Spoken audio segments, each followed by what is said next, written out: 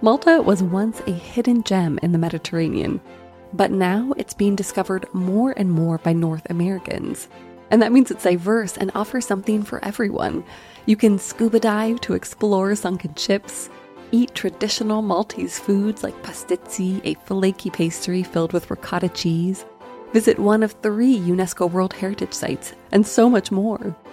Plus, Malta gets more than 300 days of sunshine, so it's a year-round destination. Get inspired and plan your trip today at visitmalta.com. Are you looking for an off-the-beaten-path island destination in the Mediterranean? I highly recommend Malta, an archipelago with 8,000 years of history. It's home to 3 UNESCO World Heritage Sites, including Valletta, Malta's capital. Malta also has the oldest freestanding stone architecture in the world, showcasing one of the British Empire's most formidable defense systems. If you travel for history, Malta has an impressive mix of domestic, religious, and military structures from the ancient, medieval, and early modern periods. It's also rich in culture. You'll find events and festivals all year round, plus beautiful beaches, a thriving nightlife, and a trendy gastronomical scene with 7 Michelin-starred restaurants.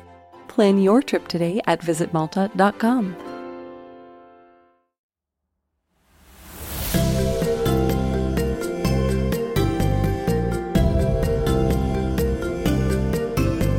Hi, and welcome to Travel Tales, a podcast from Abar Media.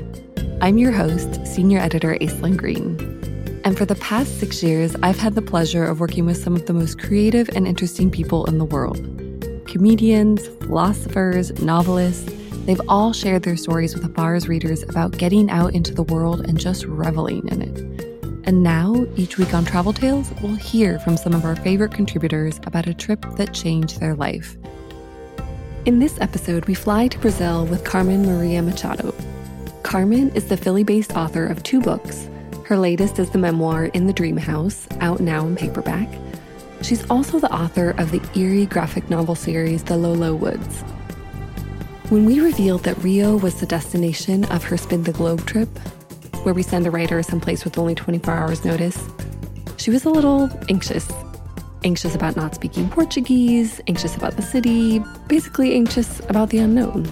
We've all been there. How did she overcome her trepidation? Well, it all started at the beach.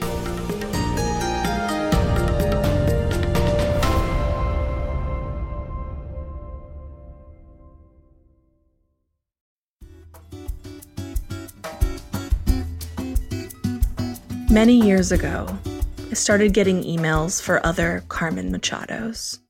One in Chicago, another in Arizona, another in Florida. I've gotten a photo of a daffy, grinning pit bull in a Santa Claus hat and endless reminders to update gym memberships. I also get emails in Portuguese for an unclear number of Brazilian Carmen Machados. Sometimes those emails appear to be about real estate or finance.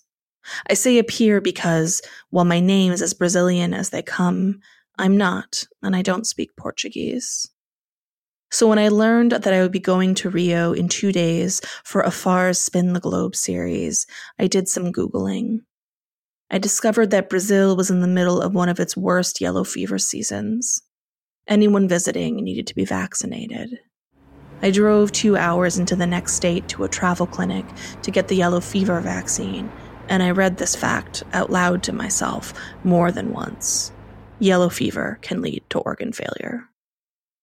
I printed out all of my documents in triplicate, hid them everywhere. I packed a travel guide, phrase book, a printout of my travel insurance. I sprayed my clothes with a special mosquito-repelling formula that had to dry outside overnight. I arrived at JFK 4 hours early, deeply embarrassed about my lack of chill. At the Rio airport, I sat for 2 hours, trying to reassure myself, making a very detailed list of how much a cab should cost, how to negotiate my fare, whether or not tipping was appropriate. You're not going to die, I thought. You might learn something new. My hand had a slight tremor. I pressed the pen down into the page as hard as I could. I am a Cancer, a fiercely loyal homebody, a lover of the water. And so upon reaching Rio, I went straight to the ocean. The cab dropped me off in front of a large seaside hotel, many speaking English, where I left my suitcase and wandered onto Ipanema Beach. At the water's edge, the movement of the ocean softened my whole body. A sign warned against swimming, but people did just that. The sea was cool, the greenish blue of a pre-dawn night sky. As the waves pulled back from the shore, sand was drawn into their translucent bodies, where it gathered and swirled like tiny galaxies before being scattered in every direction. Over and over, these universes gathered and dispersed. I sat there until the afternoon waned and the shadows lengthened and the sunbathers began to thin out. That night, I forced myself to set out into the city, alone.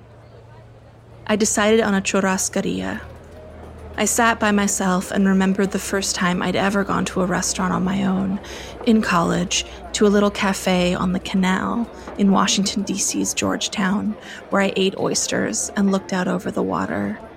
Here, smartly dressed waiters milled around with steaming swords of meat, and I sat there with my wine and a little card that I could turn over, green for more, red for no more.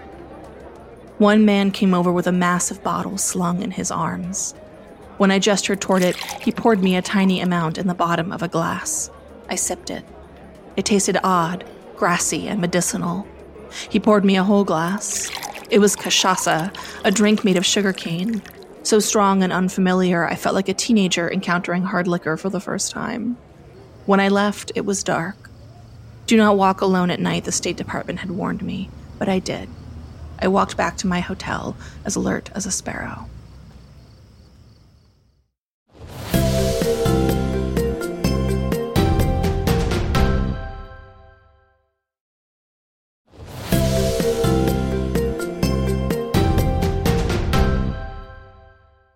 A few years back, when I traveled to Cuba to see my family, I found myself struggling with the little Spanish I knew. Here in Rio, the Spanish that had failed me in Cuba was, suddenly, flooding into my mouth. But of course Spanish is not the language of Brazil, Portuguese is. Upon hearing my name, every Brazilian I met would let loose a flood of words I could not understand, though it felt vaguely familiar. Great, I thought, a new language in which I can be a failure. Stressed, I began to mash together Spanish and Portuguese. There is a name for this, someone told me later, portuñol. I started with Portuguese and ended in Spanish, or started in Spanish and ended in Portuguese, or started in one and ended up in some language no one on earth spoke. On my second day in Rio, I went back to the beach for real, in my bathing suit. Even though the hotel was distinctly meant for tourists, the shores of Ipanema were crowded with locals. I loved how different it looked from an American beach. I loved the vendors and the fact that fat women were wearing string bikinis and that men were playing soccer and little naked babies were crawling all over the sand and brown pigeons were wandering around looking for scraps. It felt chaotic, friendly. When you looked down the length of the beach, Morro dos Irmãos, Two Brothers Mountain, rose out of the horizon like an ancient monster, like Godzilla. Against the water, I did what I wanted to do. I read and ate. A man came by carrying a cooler and a tiny stove and cooked a skewer of halloumi over the coals until it was browned. He rolled it in oregano and handed it to me, and it was salty and warm. My book grew damp and full of sand. Little drips of oil landed on its pages and revealed text on the opposite side of the paper. I ordered more grilled halloumi. Then a young coconut, which was hacked open with a machete in front of me. Then a frozen acai bowl topped with strawberries. Then empanadas. I realized I'd never been on a beach and felt full before. Armed with my phrase book, I made halting small talk with everyone I met. A little Spanish, a little Portuguese, a little English, and something like understanding, while my heart hammered in my chest. I left the hotel on the water. I surprised myself when I did this, when I went up to the mountains to the neighborhood of Santa Teresa. I'd gotten so comfortable at the beach, and I'd come to know the roads into the city. I could traverse the neighborhood without looking at my map. I'd developed a sense for how the buildings came together, the signs in the storefront windows, the order of the trinket vendors near the sand. When I'm comfortable, it's hard to move me. I'm like an old hound in that way. And still, I left because I knew it was important to continue to move through my anxieties. You have to take the momentum where you can get it. I wouldn't die. I would learn something new. In Santa Teresa, the mist and heavy dampness wasn't burned away like it was on the coast. It felt like a San Francisco summer. The hotel was an old residence, a manor with many rooms and vintage statues and an air of burnished refinement, and a large gray cat that slept loose-boned on the furniture. From this elevation, I could see all of Rio, the moon shape of her, the other houses clustered into the mountainside like mushrooms, the drop into the valley, the glittering sweep of the city, and, at its edge, the white beach like salt on the rim of a glass. I walked the neighborhood, taking photos of the endless street art and eating meaty bowls of feijoada and sweet bites of bushi camaro and pulling myself up slick, steep cobblestone roads furry with moss. I fell a few times, landing on my butt after my sneakers gave way.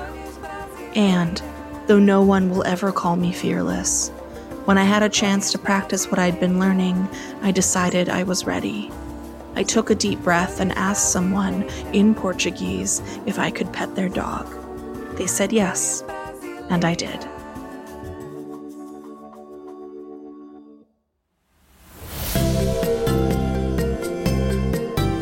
That was Carmen Maria Machado.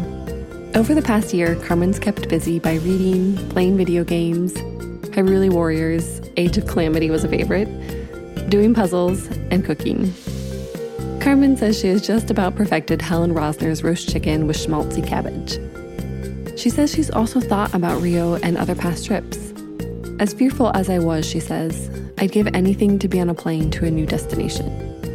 We agree, because travel changes everything, doesn't it? You'll find a link to Carmen's books and website, carmenmariamachado.com, in our show notes. Ready for more travel stories? Visit us online at afar.com/traveltales. And be sure to follow us on Instagram and Twitter. We're at Afar Media. If you enjoyed today's adventure, we hope you'll come back next week for more great stories. Subscribing makes this easy. You can find us on Apple Podcasts, Spotify, or your favorite podcast platform. And please be sure to rate and review us. It helps other travelers find the show. This has been Travel Tales, a production of Afar Media and Boom Integrated. Our podcast was produced by Aislinn Green, Adrian Glover, and Robin Lai. Post-production was by John Marshall Media staff Jen Grossman and Clint Rhodes.